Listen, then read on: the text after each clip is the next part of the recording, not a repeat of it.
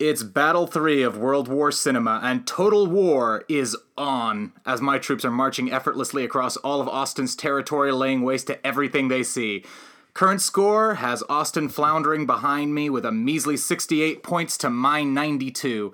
And things are likely to get even worse because Austin chose a slow, contemplative Italian art film by Michelangelo Antonioni, whereas I chose a kinetic South Korean thriller by Park Chan-wook.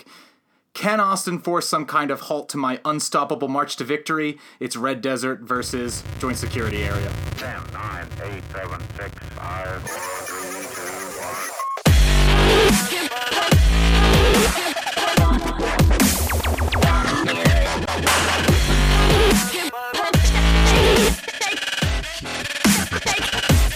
Hey, welcome to I Dig This Movie. I'm Keir Seward, an independent filmmaker and photographer, as well as a guy who just wants to apologize for the lateness of last week's podcast. There were some internet connection problems on our end. Yeah, and I'm Austin Hayden Smith. I don't apologize for anything. People get what they get in this world, and they like it, and they love it, and they thank us for it. No, it was all my fault. I was traveling, and I couldn't upload it while I was at the hotel, so it was kind of a pain in the ass, but enjoy it anyway, because it is a good episode. So if you aren't aware, at the beginning of this Versus series, Austin and I started with a list of 20 countries, and we had to assign a film to each. We had restrictions in that there were caps on how many films we could have with high Rotten Tomatoes scores. 590 to 100, 580s to 89, 570s to 79, and 569 or below. We then each picked 5 countries out of a hat. Each episode, we pit 2 of those countries against each other. Battle 1 saw Canada against China, where Goon beat Rumble in the Bronx. Battle 2 saw New Zealand beat Australia, with the Deadlands beating the Rover.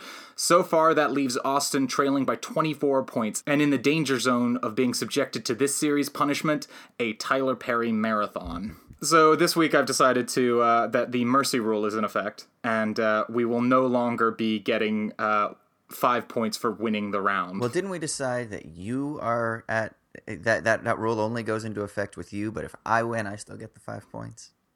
Okay, fine. We'll call that the mercy rule. The mercy rule is if Austin if Red Desert somehow beats Joint Security Area. It's called the handicapped rule. My handicap, it's like in golf. My handicap's higher than yours, so I get a couple extra strokes. Basically, it's like when the guys used to play the girls at soccer at my high school, and every girl's goal counted for 2 points. Is that what you guys did? Yeah, no. We literally did that. Did you guys still whoop their ass, or was it ever pretty close, or? I mean, generally what this was when it was mixed. So if we played mixed, then if a girl scored, it was worth 2 points. So gotcha. Part of it was the incentive to pass the girls more, because then, you knew that if they scored, then it was better for you. There's something weird going on here, and like some sort of gender social relation thing that I'm sure some theorist would want to study. But let's get into movies, brother. Venezia. Anche la 25esima mostra d'arte cinematografica si è conclusa con una grande affermazione del cinema italiano. Nonostante le polemiche che hanno accompagnato la presentazione dei film in concorso e le discussioni sulla mancata partecipazione coreografica delle grandi dive, questa 25esima edizione del Festival veneziano si è conclusa con un bilancio lusinghiero e positivo. Al Palazzo del Cinema applausi per Michelangelo Antonioni, vincitore del Leone d'Oro di San Marco e autentico trionfatore del Festival veneziano col film Deserto Rosso.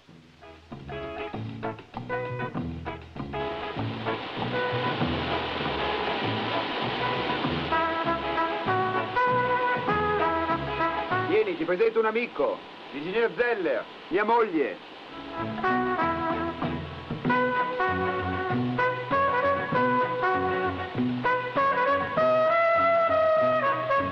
Well, first of all, I just want to say this at the outset. Regardless of the scoring, Red Desert is a much better film than Joint Security Area. That's all I'm going to say. The scoring, so audience, don't be, swayed in the wrong way by the possible scoring of this man on the other side here who's going to lambaste this film, okay? This is a brilliant film. This is a classic of cinema. It is Antonioni's first color film, and it is about a woman who is basically dealing with existential dread. It depends on how you want to interpret it, but you could simply say that it has to do with the battle between nature and culture. Because at the end, there's this really telling scene where a bird is flying next to a smokestack of this pungent yellow smoke that's coming out. And someone talks about how the bird just doesn't fly near that. And the reason that's significant is because it's a woman who is experiencing a sort of nervous breakdown, existential anxiety, stuff like that. She just doesn't feel right in the world. And so she ends up having an affair with a man and participating in all of these various things to stimulate, if you will, a comfort and to overcome this existential dread. And the affair doesn't really work. And the interesting thing is there's only one real moment where something does kind of snap her into a connection, if you will. And it's this moment when her son, who she believes goes paralyzed, is in need of her care, is in need of something. And at that moment, she's able to find like a purpose or a place. But then she finds out that the kid was just faking it for whatever reason. And she kind of falls back into the anxiety, which is really interesting, I think. So it's a film about anxiety. It's a film about, it takes place all within these industrial landscapes that are pollutant and loud and grating. And so I think there's also this exploration of humans being thrown into a non-natural or overly saturated industrial environment, and how that produces a sort of disconnect with the rhythms, if you will, of our being. So that's what the film's about, and it is slow moving, but it's more of a portrait that comes to life, if you will, because each shot is very picturesque. The colors are it's almost kind of new wavy. In its color palette, a lot of big reds and yellows and things like that. So I guess that would be how I would describe this film. Kier, does that sum up the film for you? Well, I mean, I thought it was really beautifully directed. Like, I thought the use of the industrial landscapes was really beautifully shot. And the way that they use these kind of telephoto lenses to create this sense of the people being really small in these kind of large landscapes, I thought was great. I thought the acting was good in so much as I always find acting hard to judge in foreign languages, because it's that thing of, even if I think she's over the top at times, it's kind of like I'm not around a lot of Italian people, so I don't necessarily know how Italian people act. They are over the top. For all I know, how she's acting could be incredibly subtle for Italian people. It's right. A little bit hard to judge these things sometimes. It's why I always feel really hard judging acting in Asian culture as well, because they have such a history of kind of big bravado physical performances. I thought the production was beautiful in terms of the all the colors. I thought the colors are really sumptuous. I really like the design. I was reading that Antonioni even went as far as to like paint grass and sort of really like try and get like these really distinct colors. And I think the visual metaphor works really nicely, and I like the end thing of the whole sum up of it with the birds flying through it.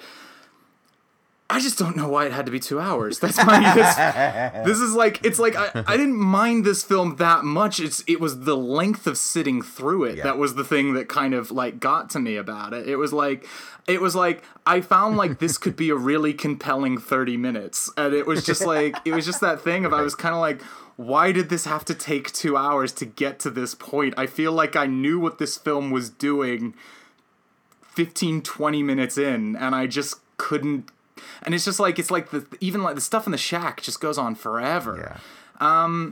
And it's not that like, and that's the thing is like, I can't fault it in a lot of ways. Like, I don't think it's by any means a bad film. And it's not like, say, like Godard. I find Godard indulgent, right, and sort of self-important. I didn't find this particularly indulgent and self-important. I felt it was more kind of, I don't know. I think it's, I think there was an earnestness to what it was doing, rather than a sort of self-aggrandizement. But that's just an abstract observation. I can't really necessarily quantify why I feel that way.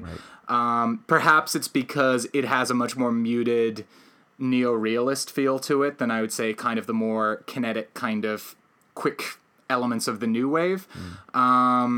But it was, I mean, also too, because I was looking at some of the trailers, because I've never actually watched any of Antonioni's other films. I was looking at some trailers for like Zabriskie Point and Blow Up, and it seems like he went on to make a lot more sort of quite fast-paced and kinetic films off the back of this, and I think the muted tone is obviously part of what it's trying to say about this kind of anxiety, humanity recontextualized within this industrial world. And I think the way, for instance, like even like that shot of Richard Harris kind of looking at that just polluted lake and this constant feeling of watching how nature has been taken over by these big industrial landscapes. And then you have her telling the story to the boy about this girl who's very much at one with nature. And then once you sort of introduce this idea of this boat and the idea of civilization and humanity, the voices coming from the rock, something's sort of wrong. I mean, in a vacuum, I liked all of these things a fair amount. I just found the experience of watching it very tedious. Yeah, I can see that. It's interesting. I just spent a week in Italy at a philosophy seminar with a very famous Italian philosopher named Giorgio Agamben, and it was interesting because I watched this movie while I was in the middle of this just intense philosophical exploration for an entire week. And one of the seminars, so there were 4 sort of main speakers, and then there were like 30 participants that every day would do workshops for about 5 or 6 hours. And then, of course, during lunches and afterwards, and one of the seminars was themed around this, something similar to this, about the idea of the world and the identities and the things that we just presume sort of fading away. And I likened it to this pretty well-known French novel called Nausea by Jean-Paul Sartre. And something similar sort of resonates with this film. So in a sense, what I mean is that I was just dispositionally inclined to love watching this film again. I'd seen it previously.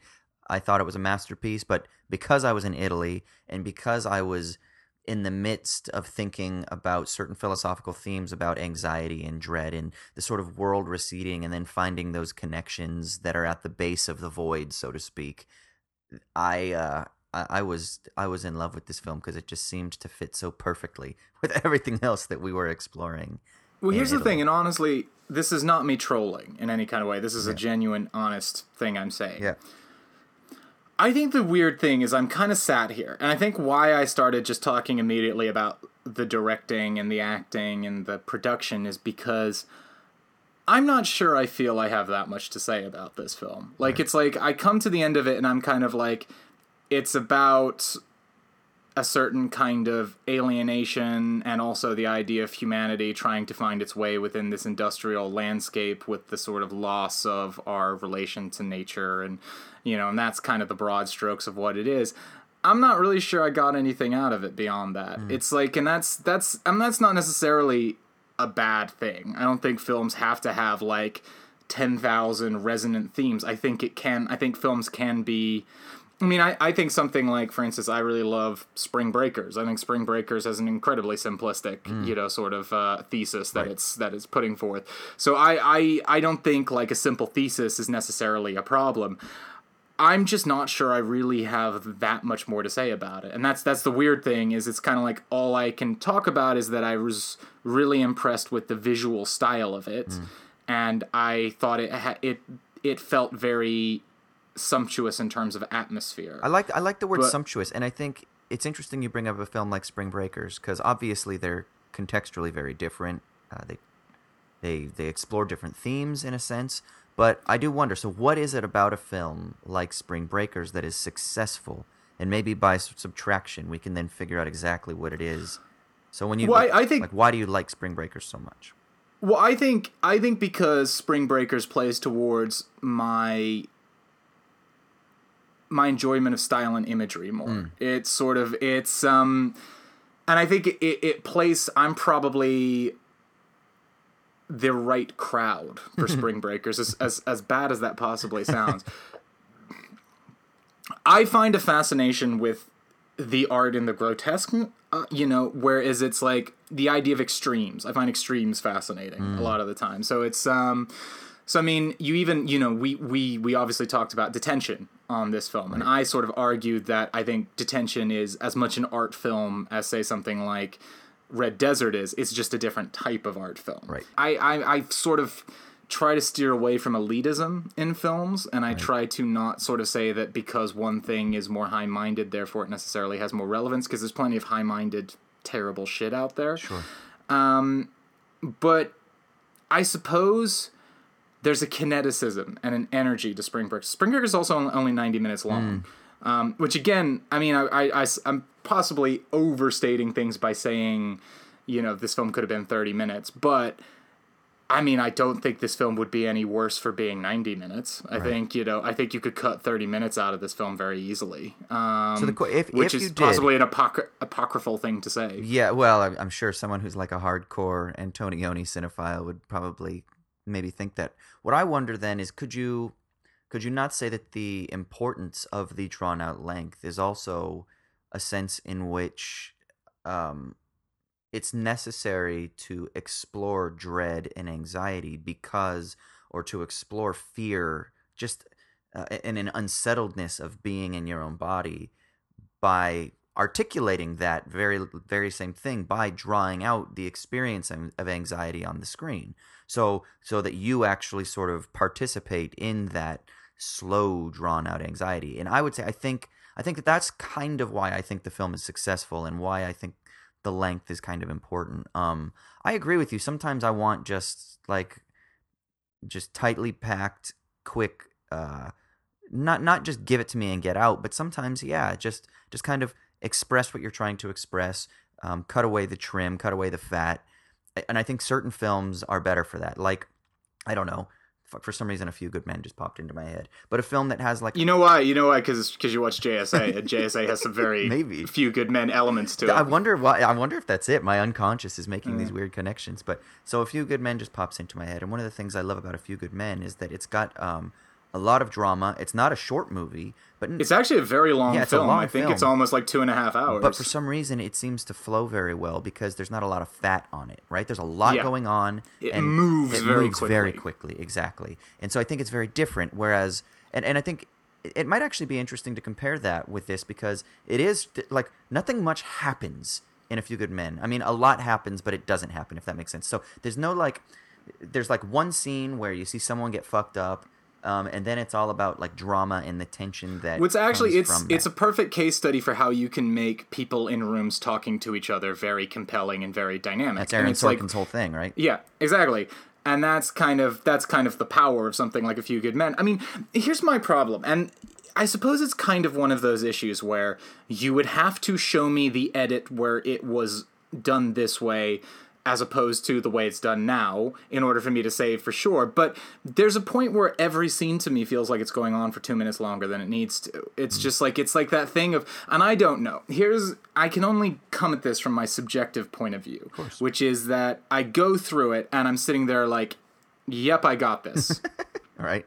I've still got it. Yep. Okay. Yep. Uh-huh.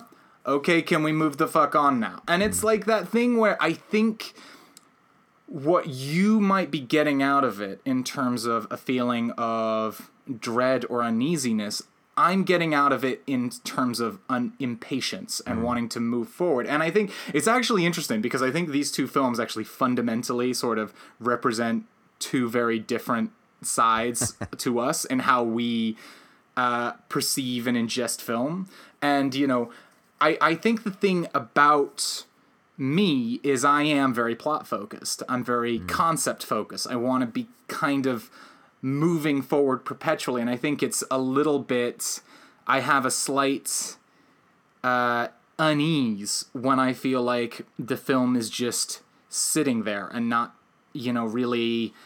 Because I think the thing with something like this is it kind of wants to bathe in its concepts. It doesn't want to check off the concepts. It wants to just sit in them. Yeah. And that can be an uncomfortable thing sometimes if you are someone like me who likes there to be a constant forward momentum in how things work. And the problem is that I sit there and I don't actually think it makes it a bad film. It's like, and I've come out in the past in terms of saying I don't like certain films because of this. Like, I didn't like... I mean, I said I didn't like Jean Domont largely because to me that felt like indulgent trash with very little to say. Which I know is, again, I'm sure I'm sound like a Philistine for saying that. But I think there's a huge amount of wonderful craft in this, and I think it's very well put together. So there's a lot that I can get absorbed in terms of what I think is being done with the production here. Whereas to me, Jean Domont feels like an indulgent student film. Right. This doesn't feel like a student film to me. This feels much smarter than that. And I like the actress. I think she's compelling. I kept finding it weird that Richard Harris was in this movie, and that nobody ever points out that he's English. I was going to ask, actually. Yeah, what did you think about that? So basically, for people listening, Richard Harris, the main character, her husband owns like this industrial plant or is like a high up petrochemical plant or something. Yeah, and Richard Harris is like one of his best friends, and so she ends up having an affair with him. Her husband goes on like a business trip and stuff like that. But so I mean, she almost has an like affair with weirdly saying she's having an affair with him sounds really overblown, because most of the film is just them talking about in a sort of fairly halted way about their own inadequacies and discomforts with the world and uncertainties, and then kind of at the very end, like literally, it's pretty much the climax of the film almost, is she comes around and then finally sort of like they actually hook up. Right. And it's not very romantic or anything like that. No. Like making it sound like there's no kind of, it's not like a tawdry love affair, because I feel like if you talk about like Italians having an affair, it sounds like it's going to be sweaty and exciting. This is not at all sweaty and exciting. It's actually far more awkward and English in nature. Yeah, it is actually. And the sex scene itself is rather awkward too. Yeah, but and she can't get any satisfaction out of this. She doesn't this is get kind of like satisfied. her unable to find satisfaction in anything. Right, which I think is really interesting. There's a Charles Dickens novel called Our Mutual Friend, I believe, and there's a little tale in it where there's this like vagabond who's he's like an outcast in the town, and nobody really likes him, and that's his role, is he's just this beggar, right? But one day he falls ill, and it looks like he's gonna die, and the townspeople all rush to him, and they help him, and they're trying to revive him, and then he gets better, and then as soon as he gets better, they kind of go back to their day and start to treat him again as the unwanted. He's the outside, right? He's the outsider. It doesn't really matter. And there's a philosopher named Gilles Deleuze, a French philosopher, who says that moment, that's what the experience of life is, with a capital L. It's this imminent connection with people, and then of course at the moment of death, like that's that moment that somehow unites everybody. But then of course when that moment dissipates, then you kind of just go back to your way of thinking. I think that this film kind of explores something similar to that, is that she is kind of stuck in this moment of dread. Maybe it's because of the idea of the clash of nature versus culture, or humans living within an industrialized world, something along that. But the point is that she's experiencing this dread. Maybe not everybody else is, but she's experiencing this, and she can't find any way to connect to life, if you will. And I think that even within the experience of sexuality, the reason that doesn't actually satisfy is because it wasn't truly life. It was her and this English dude fucking just talking about how miserable they are. And yeah, empathy is important and connection is important, but that doesn't really solve anything, right? And so sex sometimes is viewed as this salvo that will give us this passion and this pleasure. But all it does is really release some fucking dopamine. And yeah, it feels great and it's amazing, but is that the thing? Maybe there's something deeper, and that's not going to solve the problem. There has to be something else that's going to actually overcome this anxiety and dread. Well, can I make a possibly slightly controversial statement here? Yeah, of course, please. I actually think that there's a real beauty in the industrialized imagery. Like, I think that like it's shot in this really grandiose way. It feels, I mean, it's shot to feel very big and imposing. And I think, to me, and I don't know if this is purely my reflection on it, but I look at that and I say there's a real beauty in the power and the scale of what human accomplishment has. And And I sort of look at it and I go, there's a lot of people being filmed kind of small within this industrial world, you know? And I kind of wonder, is there any possibility that Antonioni's also kind of marveling a little bit at the scale of what human accomplishment has built? Yeah, I mean, I don't disagree at all. And maybe the idea is then, from within that perspective, that it's easy to get lost as an individual within that. Well, especially since the final thesis is kind of this idea of it's less about... I mean, I think it's interesting that the final point is not, oh, look, the industry is killing off the birds. It's like the birds learn to live with it. And that's kind of like... And I think there's something interesting in that idea of saying that actually maybe she's the problem. It's not the industry that's the problem, because the industry represents, in many ways, jobs. It represents growth, rebuilding. I mean, if you think about it, okay, if you contextualize this within Italy, Italy obviously had been through a fascist dictatorship, was completely decimated in World War II. I mean, a lot of where the Italian neorealist, movement comes out of is filming Italy in the wake of this huge disaster and rebuilding. Dealing with the destruction. So actually, in many ways, this industrial, this sort of building of industrialism actually represents a lot of really positive things for Italy as a country. And so, in a strange way, there's a little part of me that wonders if maybe some of what Antonioni's saying at the end of it is actually humanity changes, and so does and industry comes from that, and humanity has to learn to recontextualize itself within that, and that she has to learn to be like the birds and adapt. Yeah, that actually sounds like a really beautiful interpretation of the film, because yeah, maybe she is too stuck within that trying to seek nature, or maybe it's rather that she's just feeling the displacement of the speed and scale with which industry has propped up, and that it isn't necessarily about nature as being better than, but it's just this idea that the speed with which the speed with which industry has come to dominate sort of disrupts the rhythms of nature. And that the birds have just been far better at adapting to it. So, and I think it's really interesting. It's really relevant for stuff that's going on today, right? There's all these studies and all this speculation about whether or not social media and our smartphones and the speed of information technology are ultimately good for our bodies, And so you have some people that say, it's not good because it actually creates disconnection, or it's not good because it actually creates hyper attention deficit types of individuals. And the question is it good or is it bad? I mean, maybe that's the wrong way of framing the question at the outset.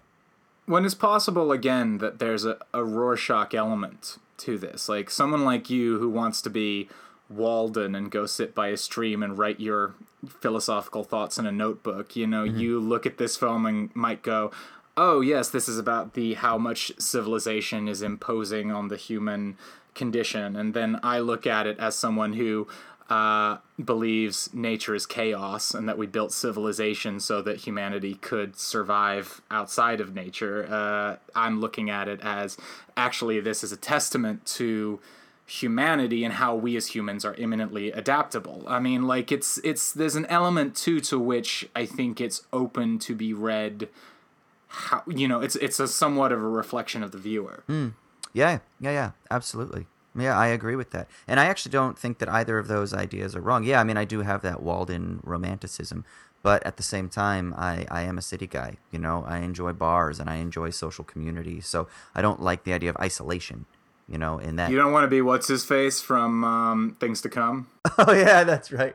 No, or like fucking Emil Hirsch in Into the Wild. Like that's what happens when you go out and you do fucking the Walden thing. You eat poisonous berries and you die.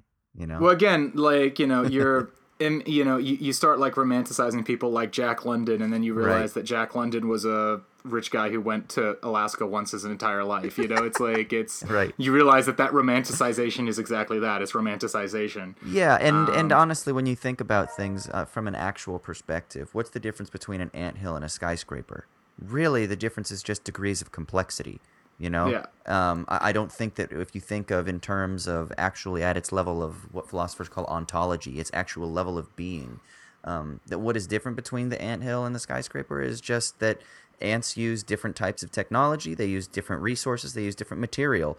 Skyscrapers, same sort of thing. Humans use brains in a different way than ants use their mentality, whatever you want to call what they use for cognition or thought or agency. And the only difference is that we're using maybe more complex materiality than what they're using with just sand or whatever. So it's kind of both and. So I actually am glad that you mentioned that bit, because I think that might be an interesting way of looking at it. And I wonder if then the anxiety or the dread that we're meant to experience isn't so much that nature is good, industry is bad, but it's just that this woman is struggling to kind of find her place in the midst of industry as a sort of as a different moment of the unfolding of nature, and that the reason that she can't adapt whereas those birds have in that moment, or the reason that she can't cope and that the birds can in that final bit, is that the birds have learned to adapt, whereas maybe humans oftentimes have a difficulty, because you don't really see birds dealing with anxiety. At least I don't think scientists have discovered bird anxiety. I'm sure they have other issues that they're dealing with, but like I don't know if existential dread is something that birds experience. So, well, let me ask you: have you seen much else in the way of Antonioni's other work? I have only ever seen bits and pieces, and I'm trying to remember the names of them off the top of my head. I think I saw. Well, I Blow saw, Up's like I saw his La big Ventura. one. Yeah. Yeah. And I've seen La Ventura and Le Not. So I've seen those, but no, I don't think I ever saw. I don't think I saw Blow Up. Because this is kind of like, this was the end of like 4 films that he made with the actress Monica Vitti. Mm-hmm. So I mean, I don't know if those all have some kind of thematic through line or resonance or what. I mean, I know this was his first color film, but I mean, I don't know a lot about Antonioni.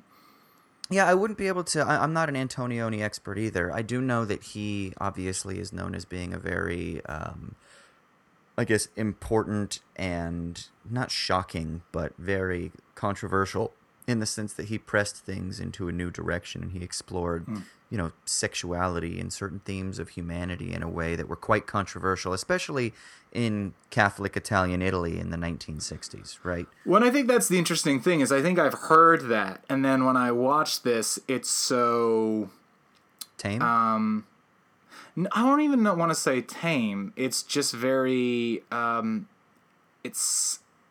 I still feel like sterile is not a right thing to say, but it's very low key in terms of its. I mean, I think it's really lovely. It's the visuals are really designed in a really lovely fashion, Right. And I think actually that's what I ended up enjoying the most about it was just the visual side of it. But it's it's a film I found hard. I'm not gonna lie, I found it hard to get through. It was like there were definitely points where I kind of wanted to just skip 2 minutes and see if they were still on the same scene. Yeah. Hey, you texted me at one point when you were watching. You said, "I'm not gonna lie, I'm pretty bored." And I think that's it. I think I struggle to get absorbed in these things in the same way you do. But I think the thing that I wanted to be very fair about, because I feel like sometimes when we talk about these films is that we end up sort of more talking about the experience of watching them rather than the films themselves, is I wanted to make sure we actually talked about the actual film rather than just why I did or didn't like it as an experience. Right, exactly. So, I mean, I just want to quickly say too, I mean, do you have any sort of predilection towards Richard Harris or any sort of thoughts on him as an actor? Because he's actually, I weirdly realized he's someone who I know the name, and I've known him from like him popping up in things like, say, Harry Potter, or when he was in like Unforgiven and stuff like that. But he's not an actor, especially at this period of time, that I have much familiarity with. Yeah, I mean, I don't have really anything either hot or cold to say about Richard Harris. Again, like you say, he's someone who pops up and you see him and you're like, oh, it's Richard Harris. Good to see him. He does Oh a my solid God, look, job. it's Jared Harris's dad. I mean, he always does a solid job. But he isn't someone that, and I don't know, maybe in the 60s he was a fucking hot stud, and maybe that's why he was brought into this, and I just am ignorant of that history. He doesn't he feels like he's supposed to be a kind of stuffy guy, though. He doesn't feel like he's supposed to be sexy man that you're desperate to get it on with or anything like that. He's supposed to, I think, maybe I'm just projecting the awkward Englishman on him, but that's kind of what I feel like. And I mean, I don't think that's what he was in real life, because he was famous as a carouser and a boozer and an alcoholic, and him and Peter O'Toole used to go on huge benders together. So I mean, he's so that wasn't him there, but I don't know. I also found it very peculiar that there was never any mention of the fact that he's English in the film at all. And then they just seemed to imply that he was Italian, because they brought up that he was born, I think it was Bologna or somewhere like that, and then they said he moved somewhere else in Italy, but they never mentioned him being English in any kind of a way. So I just was are we just supposed to think he's Italian? Yeah. Because he also doesn't look very Italian either. He does not look very Italian. Yeah, no, he's not tan enough. Maybe in the 60s they just didn't give a fuck. Maybe in they the were 60s. kind of yeah, open borders, man. Doesn't matter where you're from. Doesn't matter what you sound like. No, so I mean, is there anything in particular, just before we move on, that you found strongest? Would it have been the landscapes, the cinematography? Would it have been the the cinematography colors? is definitely the thing. Yeah. The cinematography is what kind of got me through it. Right. Because, like I said, I mean, I find some of these ideas interesting. I'm not sure they were interesting in a, this is really keeping my interest for 2 hours kind of way. But it was, especially the shack. I found the shack really hard to get through. Right. But it was, I did find...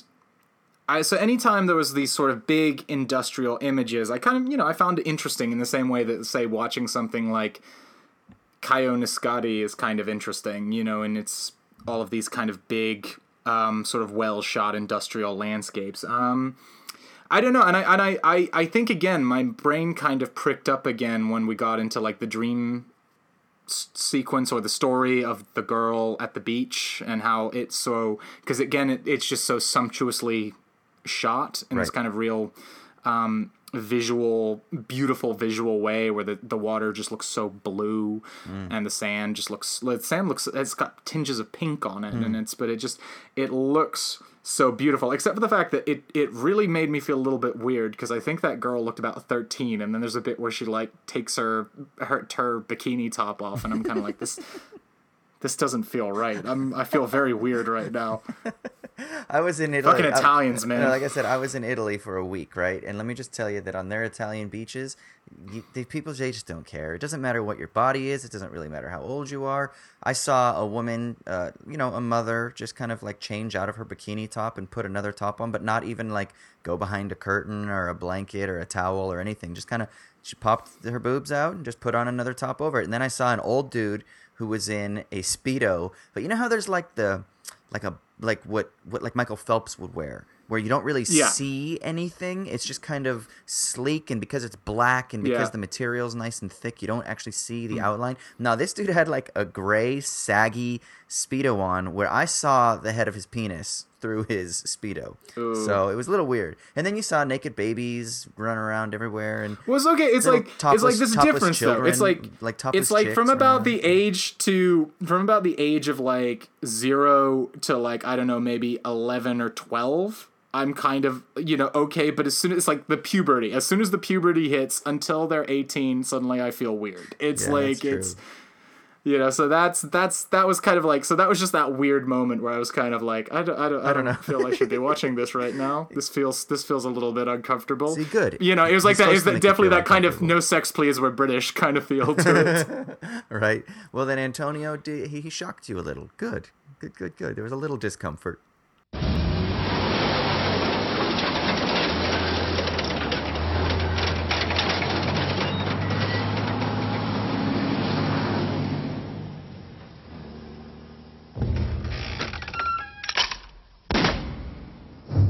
스위스 군 본부단 소령소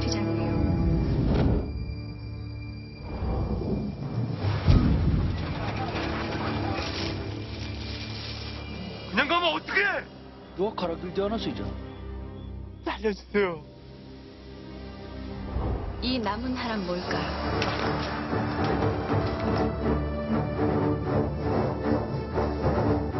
전투기 술 기가 없어. 얼마나 침착한가. 얼마나 침착하고 대담하게 행동하느냐. 제 5의 인물이 존재했다는 거예요.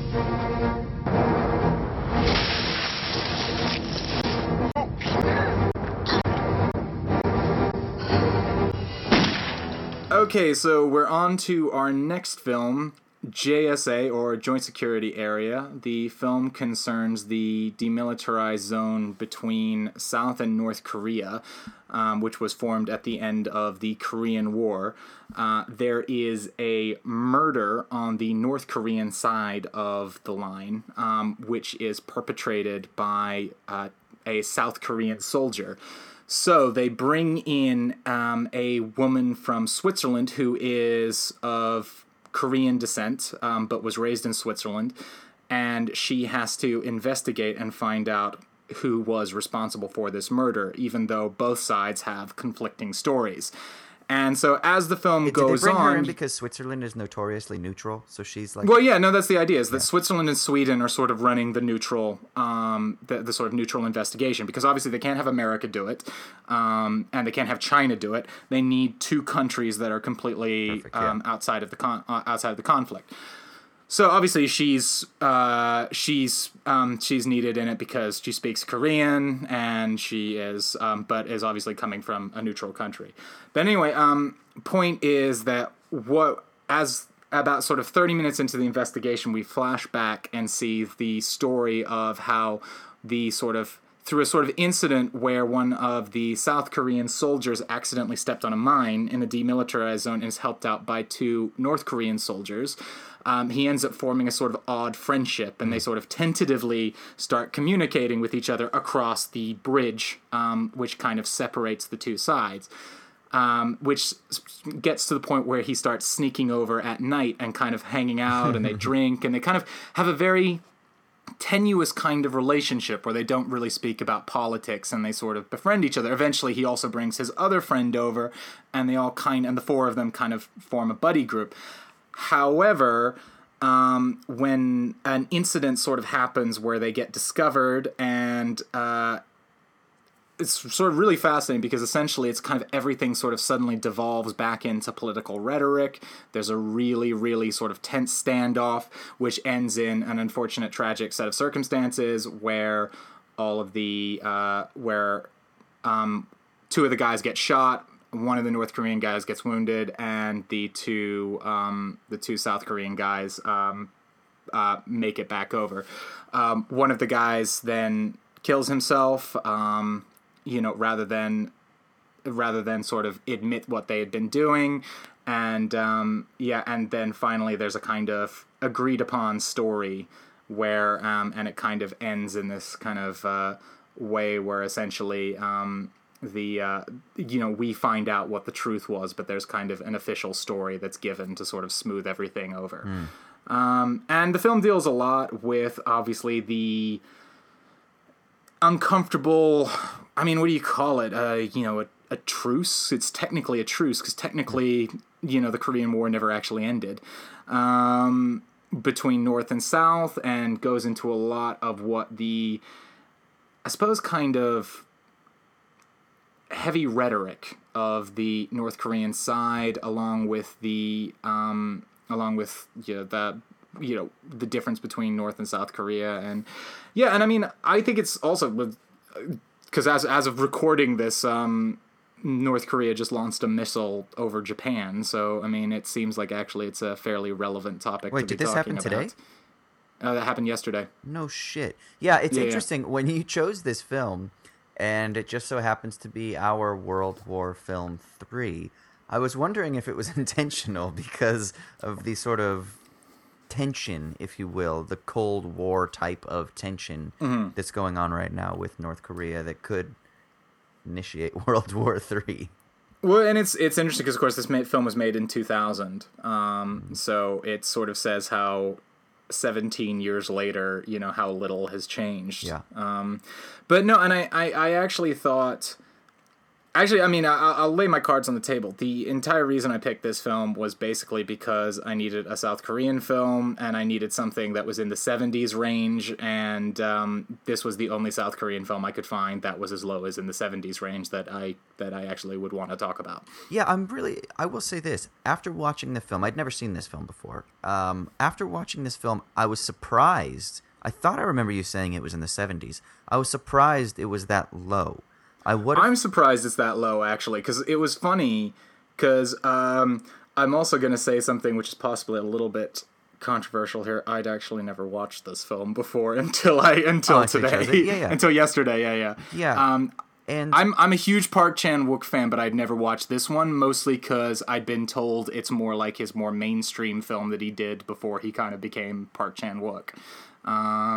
And I loved this film. I thought it was great. So I mean, I think so. Let's just say, from a filmmaker's perspective, it's really interesting to see somebody's later polished works. Yeah. And then you go back and you watch their earlier films because you can see some of their experimentation with things that they've either discarded or that they have maintained and that have stuck all the way through.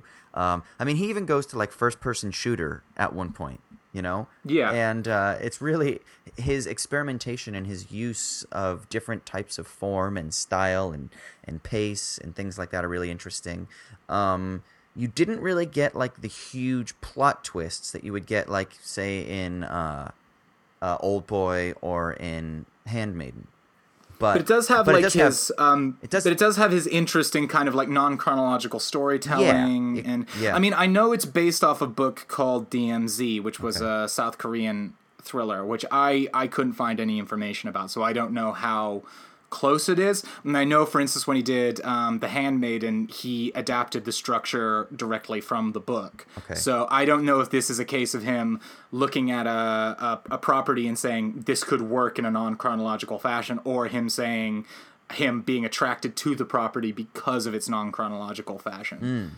Interesting. Yeah. And then I think, for me, I think one of the things that I'm really bored with about movies, I actually had a long set of conversations about this over the past week with some dudes, and I've been really bored with so much, and you and I have talked about this too, with the sort of oversaturation of content that's coming out in the age of Netflix or in the age of information technology.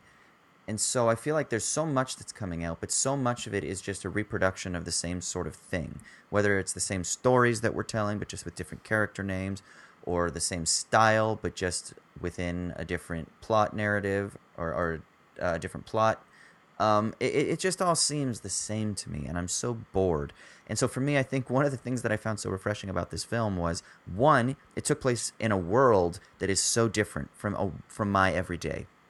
Oh yeah, no, definitely. And two, it took place in a world where the stakes are so high and so palpable that it made me immediately concerned for everything that was going on screen. Yeah. There's this one scene. It's a very simple little scene, but it's these tourists that are walking from one of the offices to the next, and it's like this white woman. I don't know where she's from, but her fucking hat blows off, right? And she's on the South Korean side, and her hat blows off, and it lands on the North Korean border.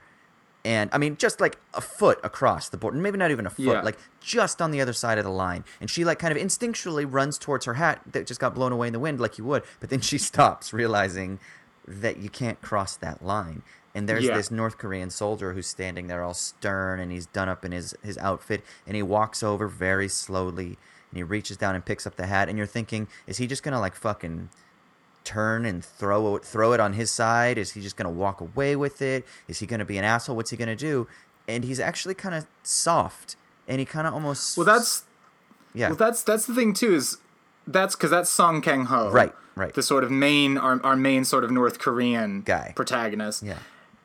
And he's fascinating, because I feel like at no point in the movie do I really know where he's at. Yeah. Like, I don't...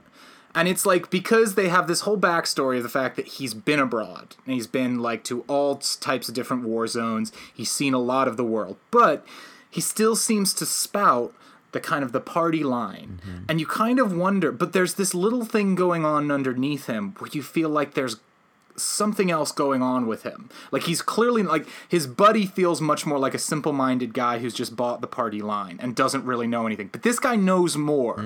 He's not just gone with the party line and said. And there's an interesting thing. Like, I loved the scene where he gives him, like, what do they call it, like a cocoa pie, or it's like a chocolate bar or some sort of, like, it's like a moon pie or something like that. And he's like eating it, and he's like, oh, this is like and they have this sort of running theme of the Americans make such good stuff. And he kind of like, and Lee Byung-hun, I'm sorry, I'm gonna butcher people's names, who's our main sort of South Korean protagonist, he kind of says to him, well, you know, why don't you come over to the South and, like, you can eat as many chocolate pies as you want. And he just stops and he spits it out into his hand and he says, I will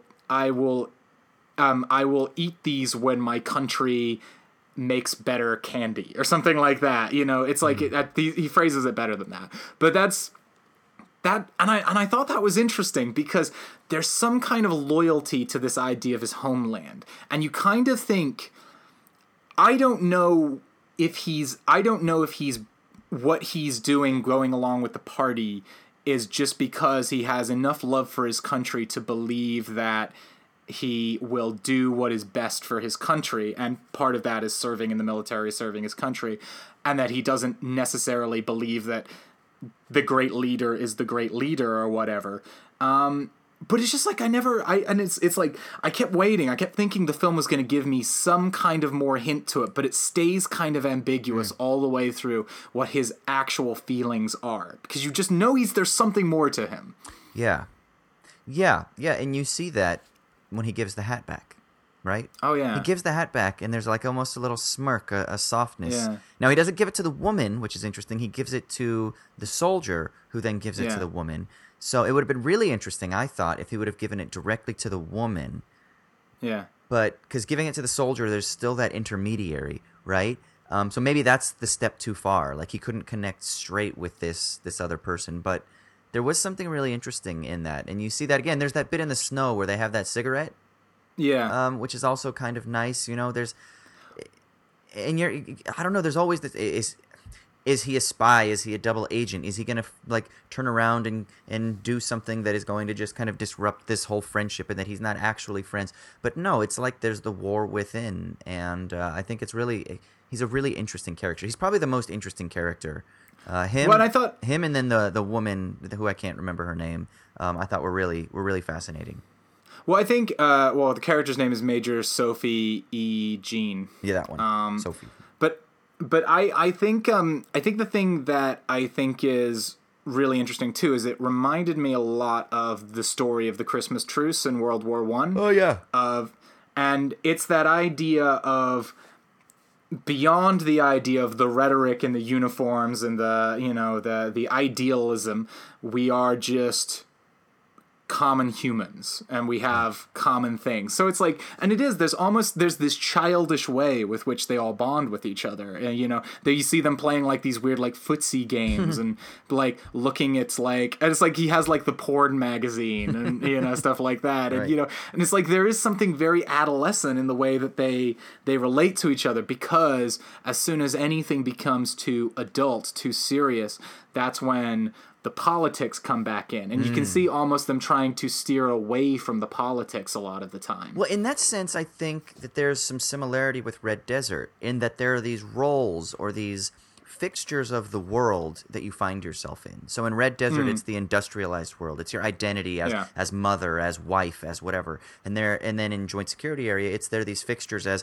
I'm a North Korean citizen, I'm a North Korean soldier, I'm a South Korean citizen, I'm a South Korean soldier. And then, of course, there are all those relations that strengthen your identities within your various worlds, and then the worlds that kind of all sort of clash or intermix with one another. And then there's that through line that cuts through that. And there are those moments where it's, no, that we're just human, or we're just animals, or we're just here, or whatever it is, that we just exist. There's that something that connects. But the problem is that connection, you experience it for a second, and then it goes away. And then those It's the so power fascinating of how the much everything worlds. falls apart at the Yeah, end. exactly. It's amazing how the power of the worlds rip apart that commonality so easily and so starkly. Yeah, and it's really interesting too, because I started thinking of it a little bit from the context of, say, an alternative history. Say, the South managed to successfully secede from the Union, and then you look That's at probably that why and you Tarantino kind of, loves this film so much, right? possibly, I don't know, but it's like, it's like that weird thing where you suddenly think about, okay, because that's the interesting thing is I don't know why, but it suddenly really hit me. I'm kind of like, these guys all speak the same language. They're not like foreigners to each other in the same way that, like, it is like, say, if the northern United States and the southern United States just suddenly drew a border and said we're two different countries now. And that's what I don't know why, but that had, and I think it's because I've always grown up with the idea of the difference between North and South Korea.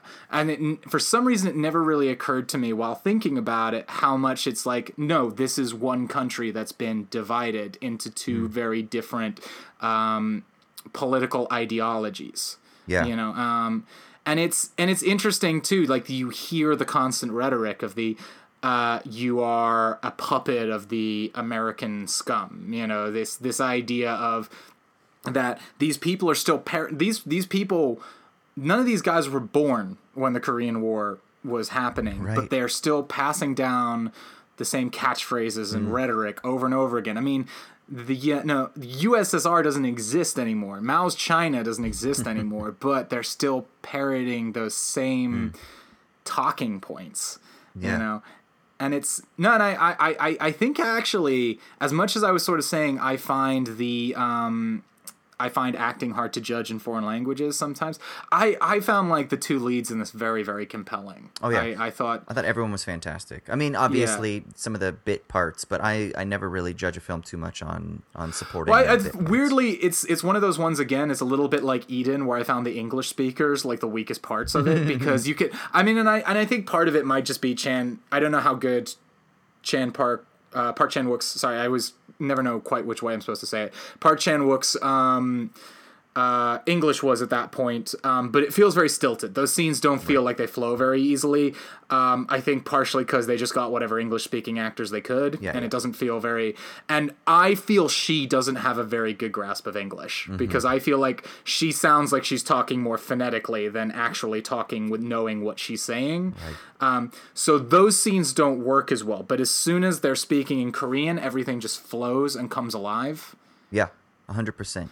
And I think Song Kang-ho, I mean, he's in The Host. He works again with Park Chan-wook in Thirst. You know, he's in Snowpiercer. I think he's a great actor. He's also in Sympathy for Mr. Vengeance. I think he's a great actor. I really, really like him. Now, which in Park Chan-wook's Au revoir, where does this film come? This is pretty early on in his career, right? This is pretty early on. Like, so have you seen this films is the first earlier? movie of his that I know about, really. Like, Okay. if I look at there's some films listed in his, so looking at his Wikipedia page, he has a film called Trio and The Moon is the Sun's Dream. Before this. Before this. Okay. One was 1997, one was 1992. I don't know what those are. So, like, so this I've always is really kind- his first film. This is kind of what everyone knows is his debut. Okay. You know, Okay. this is like his proper debut. And this was a huge phenomenon in South Korea. It was the highest grossing film in South Korea at the time. And then so it was kind of the thing that first kind of like got him popularity. And then he made Sympathy for Mr. Vengeance, which was, I think, the kind of thing that pushed him in a big way on the international stage. And I think, I could be wrong, but I think Joint Security Area didn't actually get a lot of attention until after Sympathy for Mr. Vengeance and Oldboy had come out. Okay. And they were kind of like people, I think that's when it kind of got more of an international release. But yeah, I mean, so he goes and he makes his sort of Vengeance trilogy, which is kind of like... And that's the interesting thing, because I think Joint Security Area, obviously, it's based on, I think, a popular novel. So in many ways, it's like the South Korean version of, say, something like, I don't know, the girl with the dragon tattoo being made or something like that. It's like it's like somebody capitalizing on a cultural phenomenon. And I think that's the interesting thing. In many ways, it kind of feels like akin to say something like The General's Daughter, or one of those kind of like, or, you know, something like A Few Good Men. It's a kind of pot boiler thriller in the 90s, except Right. it's got a more, it's more interesting because of the context of where it's set.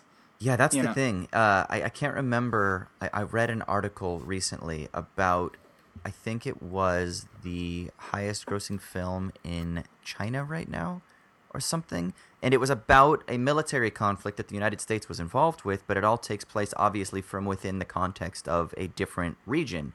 And I was Yeah. reading about it and kind of just how they addressed it. And it was so interesting because it makes me want to explore World War II, World War I, the Korean War, Vietnam, all of these international incidents from the side that isn't the American side, you know? Like, yeah, I love to watch Rocky and see Rocky beat up, you know, the mean, evil Soviet, of course, in Rocky IV. That's, who doesn't love that, right? Yeah, go America. It gets the blood boiling and gets you all patriotic and shit like that. But at the same time, I think it'd be really interesting to watch more cinema, from my perspective, from the side of the Soviet Union and how did they view the United States, and from the side of not just Mao's China, but let's say, you know, after the fall of like the Cultural Revolution and stuff like that, where China kind of opens up and becomes a sort of capitalist player on the international market. I'd love to look at incidents and things like that oftentimes are still viewed from America's the police of the world and we got to make sure everybody's in line rather You than... should watch a 2003 South Korean film called Brotherhood, Okay. which is about the Korean War, but it's an actual Korean film about the Korean War. Yeah. And this is a little bit the argument I made during Dunkirk, is when we were talking about Dunkirk as well. I'm kind of like, if you want a film about India in World War II, I don't think it's up to the British film industry to make that. India has its own film industry. They can make a damn film about India's involvement in World War II if they want to. Right. You know, and I think that's it. I think there's a little bit where I'm kind of like, it's not the American film industry's responsibility to make these films. There are plenty of countries that can make these films themselves, and they do, and you should go seek them out. Exactly. Go seek them out is the big thing. And I think, unfortunately, a lot of people don't. But in the age of the internet, fuck, man, it's not that hard to find these things now. Well, and then that's especially, too, because I feel like the sort of huge boom in the South Korean film industry came partially through the internet, through people being able to find these things much more easily. 100%. You know?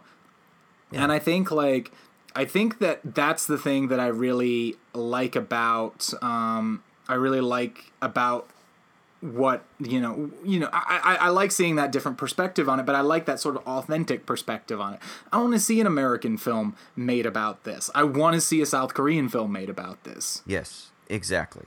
100%. And I'd really be interested to see a North Korean film made about this, because you know that things are so controlled by the state and it would be just a propaganda piece. So it would be really interesting then to see, how do they view this demilitarized zone? How do they view the conflict? Do they just see South Koreans as the other? And it would be really nice then if you could have a North Korean director who, one, was towing the party line, but at the same time had a human sympathy for the other side. Someone like the main character, the North Korean main character in this film. I'm not sure that's a possibility that could ever be made. Maybe not at the moment. But eventually. That would be really interesting to see.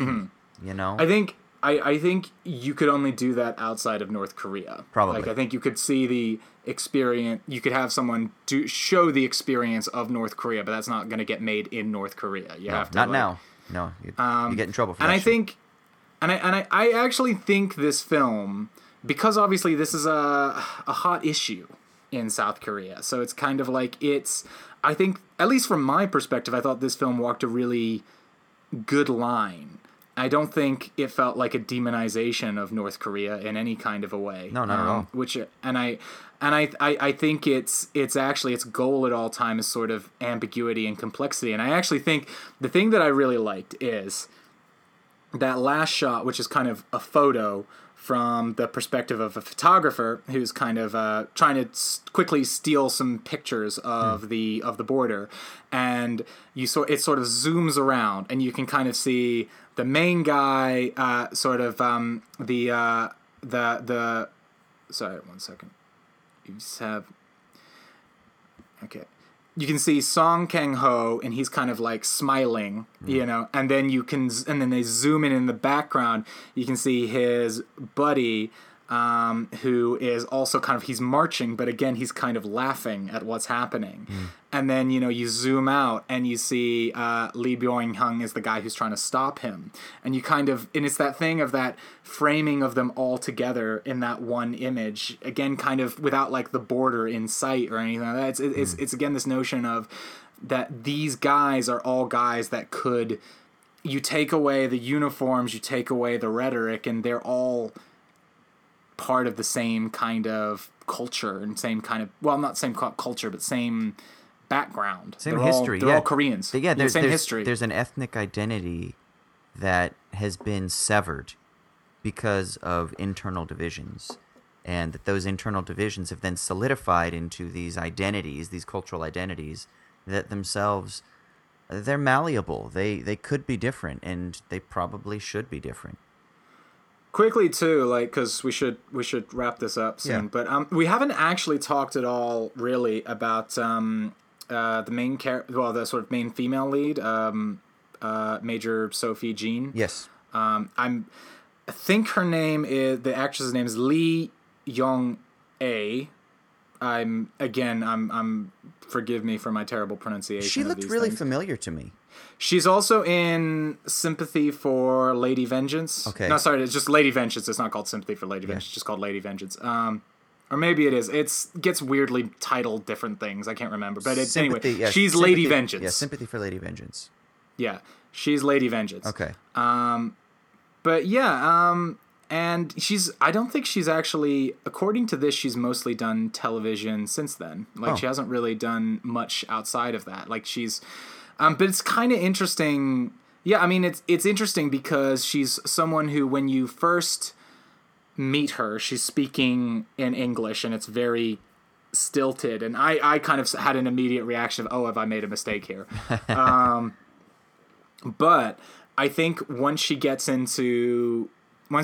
into speaking Korean again, it starts to really sort of flow to me. And I think it's really interesting, this perspective of having this person who is, of course, the same ethnic background as these two characters, but comes from a completely different perspective in the fact that she's been raised outside of the country, away from the conflict. Yeah. And bring her in. It's a very interesting dynamic, because you feel she is somewhat in over her head, because they've kind of given this to her and said, you're Korean, you'll get this. But she's not lived there. She's not really been part of this conflict, so she's naive somewhat to what she's stepping into.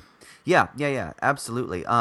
See, I didn't have a problem with the stilted English, and it's because I knew that she wasn't an English speaker, and I kind of forgave her for that, and I assumed... I wasn't even criticizing her for it, to be honest. It was more just I had a moment where I was kind of like, oh shit, is this going to be a lot of the film? Is the film going to be like this? Yeah, exactly. And the English is pretty sparing in it, so you don't really need to worry, so it doesn't really become a problem. Not at all. Yeah, not at all. And for me, me, I'm a stickler for acting, and it takes me out of a movie rather quickly.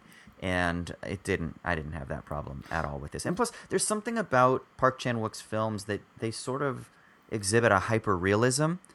But actually, that's the thing that I thought was interesting. I didn't think this film exhibited that much of a hyper-realism. I actually thought this felt much more like a sort of streamlined American thriller in terms of how it was, in terms of, you didn't have the bigness of what you have in, say, Old Boy, right. You didn't have these sort of big exaggerated parts. Everybody kind of felt like everybody felt like they were playing everything kind of fairly nuanced and realistic.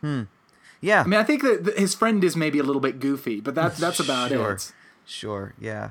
And the events are all based on actual historical things, although fictionalized. There is something there, but maybe I just automatically go in with lenience with Park Chan-wook because I'm like, maybe I just assume that he's a genius, and so everything he's Yeah. doing is intentional. Does that make sense? I'm kind of the same way. Like, I feel like I just go to a Park Chan-wook film and I just marvel at everything. Yeah. So I don't like, but and even here, like, because the thing is, I didn't actually like Sympathy for Mr. Vengeance that much. It's by far my least favorite Park Chan-wook film that I've seen. Okay. And it's quite funny because I always describe myself as a Park Chan-wook fan, and then when we did the Old Boy episode, I was like really embarrassed because I realized like I'd only actually watched like Old Boy and Stoker. And so I've kind of been making up for it since then. Like, so I've watched the whole Vengeance trilogy.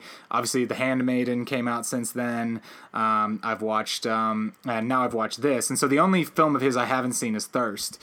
I was going to ask actually because I hear. Oh wait, sorry, no, I've not seen I'm a Cyborg, but that's okay. That's his sort of weird comedy one. Yeah, I was going to ask if you've seen Thirst because that I haven't seen that either, and people tell me that it's amazing. Thirst is next on my list. Okay. But I feel like I'm not gonna like I'm a Cyborg, but that's okay. But that's okay. But that's okay. But no, but I was, and the thing is, to me, is Sympathy for Mr. Vengeance actually has a very stilted style to it. And I was surprised going back to this actually how much more, like, it almost feels to me like Sympathy for Mr. Vengeance is the film that came before this, and this is the film he made before Old Boy, because, you know, like, some of just, like, his just really kinetic, cool camera movements are just, like, I mean, like that bit where Private Nam, he jumps out of the window, and it kind of stays on a close-up of his face, and it sort of zooms into the eye of Lee Byung-hun, and then you sort of, and he sees his face as he's going by the window, and then zooms out again, and the guy falls, like, at normal speed again, and it's like, or like the bits where they're talking, and it's these kind of drifting camera moves that kind of circle in sort of like 180 or 360 degree movements, and that standoff scene at the end is so tense and so well filmed. It has a whole bit that sort of is this just long flowing take, and that's the sort of stuff that he's just, I mean, that's my crack. That's the sort of stuff that, you know, like, this gets me really excited when I watch cinema. And so, like, and that was it. Like, I was sitting there and going, like, I could see the stilted, shitty version of this film so easily, but I just feel it's invested with so much intelligent nuance and just really great flair. And so, yeah, no, I think it's brilliant. Yeah, it's interesting because, again, it only has a 70%, so the aggregate of critics don't seem to have thought it was fresh. So I'm curious as to why it would not even get a fresh rating. I mean, it seems like it would have something in the 90s because it is a very, I think, cogent story. I think stylistically. I have a theory it's about really... this. What? I have a theory. Okay, yeah. As I said, I don't think this film got a lot of attention outside of Asia until after Old Boy came out. So I think a lot of people went and looked at it post Old Boy, which meant that I think a lot of those reviews potentially are people kind of watching it and going, oh, this is actually far more mainstream. This isn't like as weird and out there and crazy as Old Boy. So therefore it's not as good. I feel like it's like people going in with the expectation of Old Boy, but not taking it on its terms of what it is. I mean, that's a theory. I can't say that there's anything to back that up other than my own kind of like other than some assumptions that I've made. Sure. But I mean, I think that's a very possible reason with it. I also think sometimes it's like I think that's it. I think it's a lot of great nuance and flair in a much more mainstream package. And I think that's maybe sort of, so I think there's an immediate sometimes rejection of that stuff. Though at the same time, Last Train to Busan has something like a 90-something%, and that thing is a piece of shit. So I don't know why any.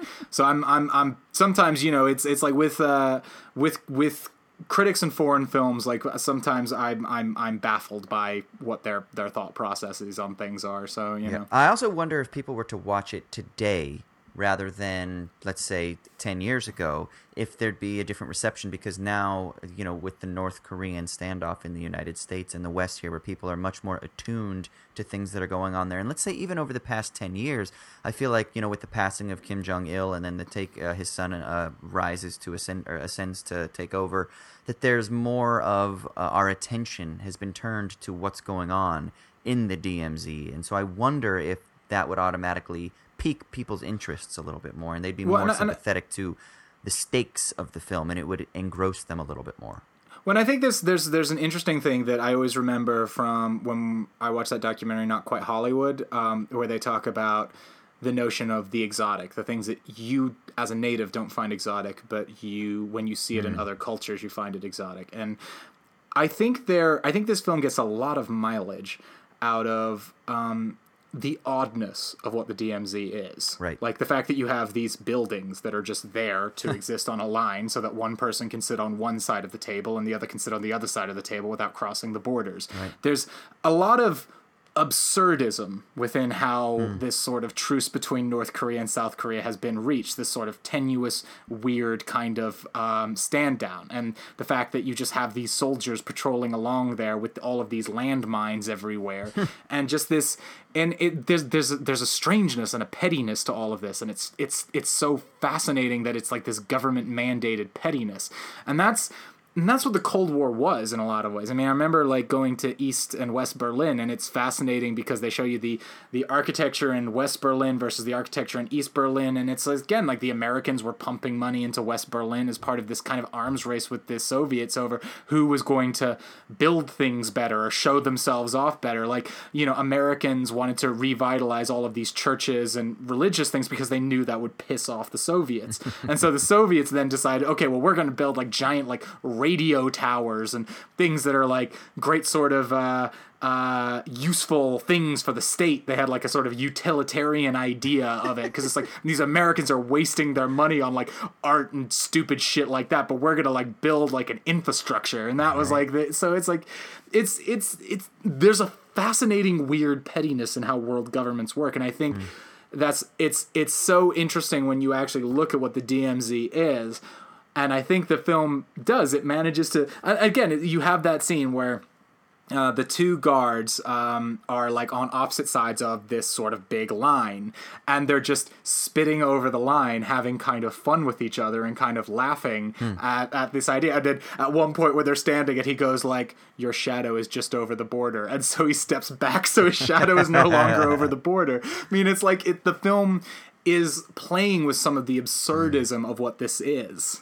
Yeah, no, it and I think it does it in a way that is really successful, because I imagine, and I don't know, but you have to think that people on either side of the divide, they're fucking humans, man. Yeah. And we are wired for empathy. To sum it up, I think JSA is actually I think it's actually underrated. I think it's I was surprised. I think I was actually going in with a surprising amount of low expectations on it, and I think it really surprised me just how much I liked it. Well, I have a theory. I think that you rigged the Rotten Tomatoes scoring system so that you could have 2 90 percentiles in your stable. So that's my theory going forward.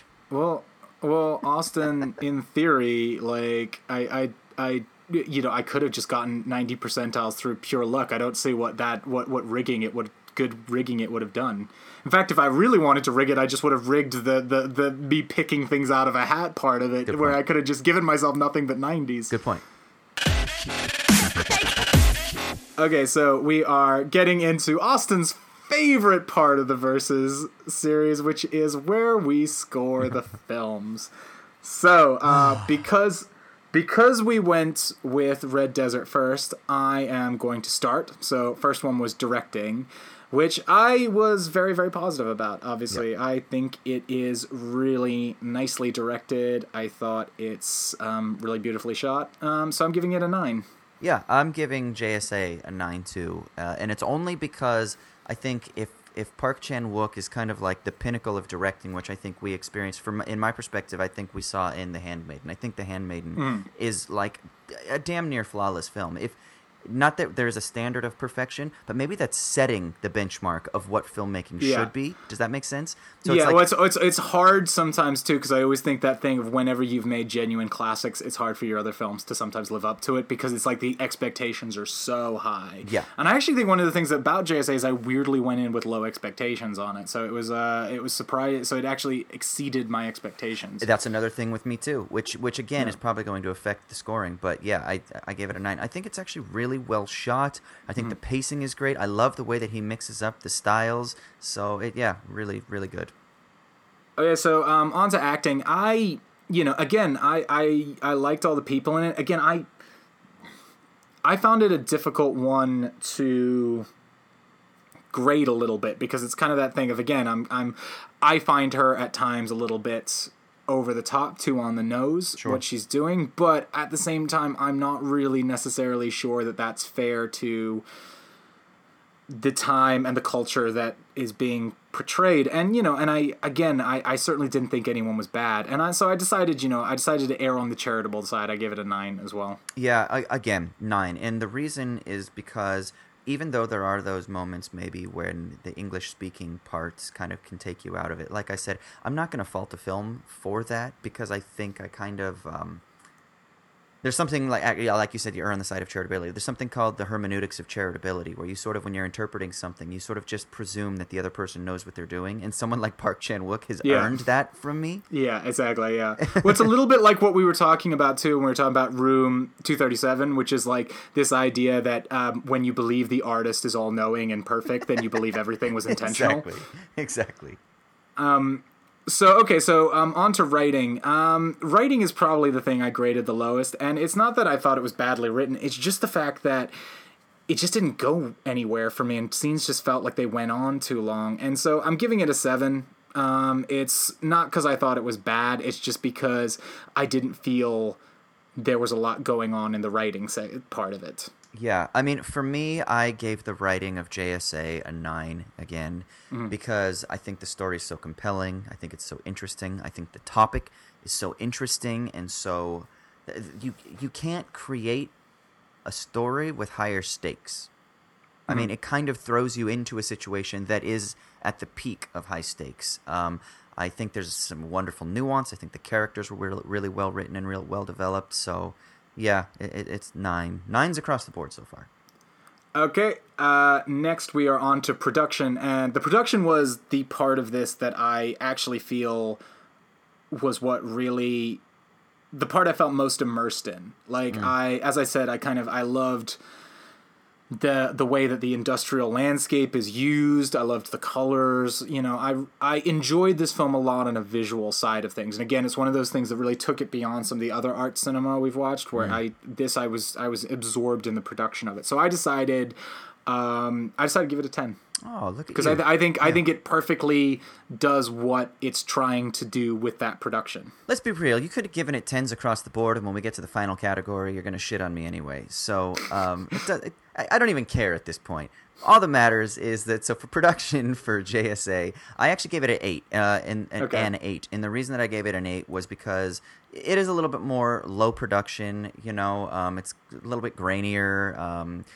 It's not as slick as even watching it on Amazon, like, it wasn't like a particularly great transfer of it. I don't know if anyone's ever like really done a good transfer of this film. Yeah, I don't know. And then at the same time, I also don't want to shit, like we talked about with Deadlands a few weeks back. I don't want to shit on a producer or a director for not having a budget, Yeah. Because, you can get a film like Slacker that is like a no budget film, but you gotta fucking, appreciate that. So I don't want to shit on it too much for it being low production, but at the same time, obviously, it isn't as slick as even Old Boy, which is just made a few years later.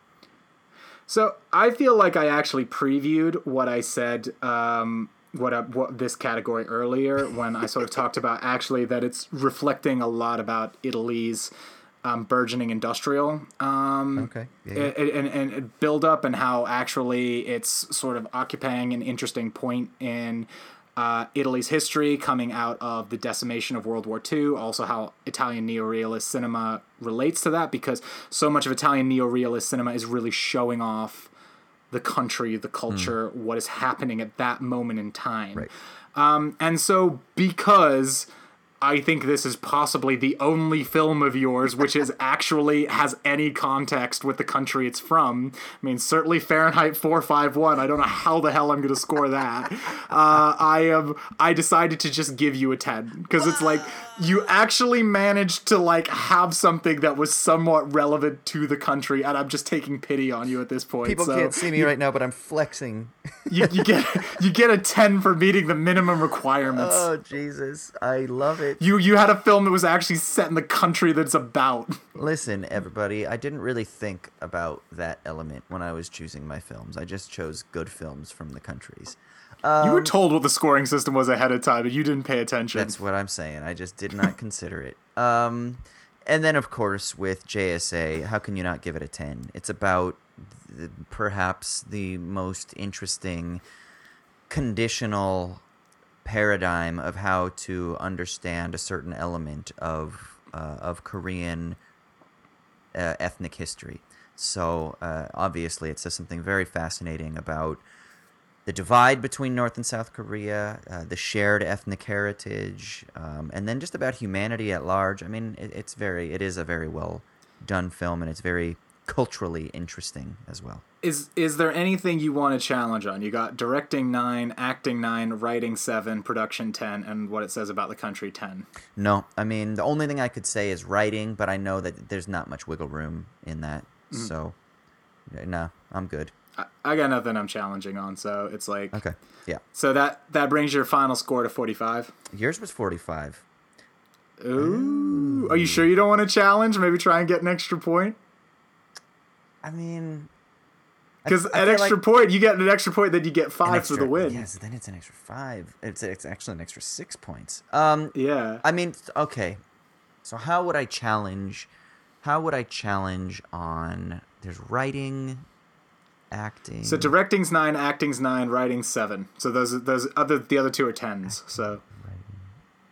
Okay, so the only one... I mean, I think writing. The thing is, so you gave it a 7. No, I can't even make a case for it, because... No. You give up so easily, man. I know. This is why my fighting career didn't last long. I could totally see if this was me, I would totally just throw some bullshit at you and try and actually get an extra point. I don't have the energy right now to fight. Okay, well, I tell you what, we'll round on this, and because I'm gonna give you the 5 points for the victory. He's so sweet. He's so kind. So that's gonna give you 50 points overall. My victory dance. So 92 to plus 40 is 132 plus 5, so 137. 137. Okay. So, I mean, you've pulled within 10. That can't be right. It's 137 to 128. I don't think I can't be at 128. That seems like too much. Where was I before? You got 50. You were at 68 plus 50. Then I'm at 108. Wait, what did you say? I'm at 118. All right, so we have established I'm terrible at math. So it is 137 to 118. Yes. 19, so Austin, 19 point spread. Austin has pulled within 19 points. That's right, baby. That's how many Don't points? get too smoked. 19 points is hardly anything. How many points did the Pats come from behind to win the Super Bowl last year? That's what I'm talking about. Okay, so it's time to talk about what we are watching next week. We are back to normal schedule, and it is my choice. So, Austin, this week, it was a fairly depressing set of films. You know, woman going crazy in an industrial landscape, the inevitable destruction of humanity through government rhetoric. So I thought, let's continue that. Let's get even more depressed. It's fuck it, the world's all going to shit. We'll just get more and more depressed, and we are gonna watch one of the most depressing things I think I've ever sat through, which is the 1969 film They Shoot Horses, Don't They? What the fuck? I've never even heard of this. What is this one? It's a Sidney Pollack film. It concerns a dance contest in the Depression with a cash prize where contestants basically dance till they can't stand anymore, and the last person standing wins the prize. That doesn't sound depressing. Stars Jane Fonda. Why is it so depressing? Well, I mean, Austin, I feel like if you look at the title, They shoot horses. They don't Shoot Horses, Don't They? It's set during the Depression, and it's about people dancing until they can't stand anymore. Yeah, it sounds like a bunch of people who are trying to seek some sort of reprieve from the terrible conditions of economic collapse, so they just dance because it's so much fun, and then they just get tired. I think you've got a very warped idea of what this film is going to be. Apparently, I do. Okay, in the meantime, please rate and review us on iTunes. It's useful to us. You can check out my work at kiersewart.com. You can follow me on Instagram at Breaking Point Flicks. Austin. Hit me up on Twitter, Austin_Hayden. Although I did have a bit of an epiphany this week, and I might be getting rid of my Twitter. I'm just not sure that I want to be plugged into the Matrix that much, Kier. I don't know. But while it's still live, Austin_Hayden, you can see me tweeting about this existential crisis that I'm going through. I swear to God, one of these days, I'm just going to see a Facebook status from you. This guy, like, guys, I've decided to burn all my money, and I'm just going to go live by a lake, and just write my thoughts. I'm not kidding. That sounds. We won't hear from you in 10 years, and then you'll be beautiful. like, guys, I've got thousands of notebooks just filled with my thoughts. That sounds beautiful, actually. I'm not kidding. In the meantime, we will see you next week. Yes. For our regular scheduled program with They Shoot Horses, Don't They? Peace.